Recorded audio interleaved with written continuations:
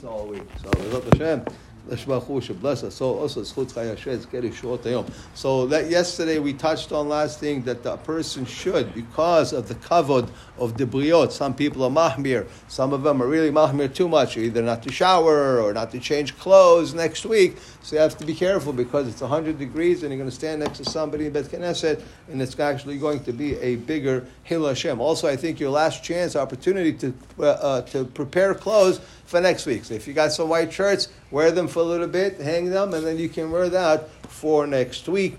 With regards to now washing, there's a couple of, the minhag is that really one should wash with cold water, not freezing cold that he's going to get a heart attack, but cold water, not like, not a steam bath. So, and obviously we have to use soap because you're not using the soap for ta'anug. For pleasure, you're using it because these are hot days and the person needs to keep himself clean. And also, those who are mahmir, they're going to, if they have, maybe they're ill, they have to shower, they have to put medicines on their body, so there's not a problem there. As far as also with the kids, because kids generally get themselves pretty dirty.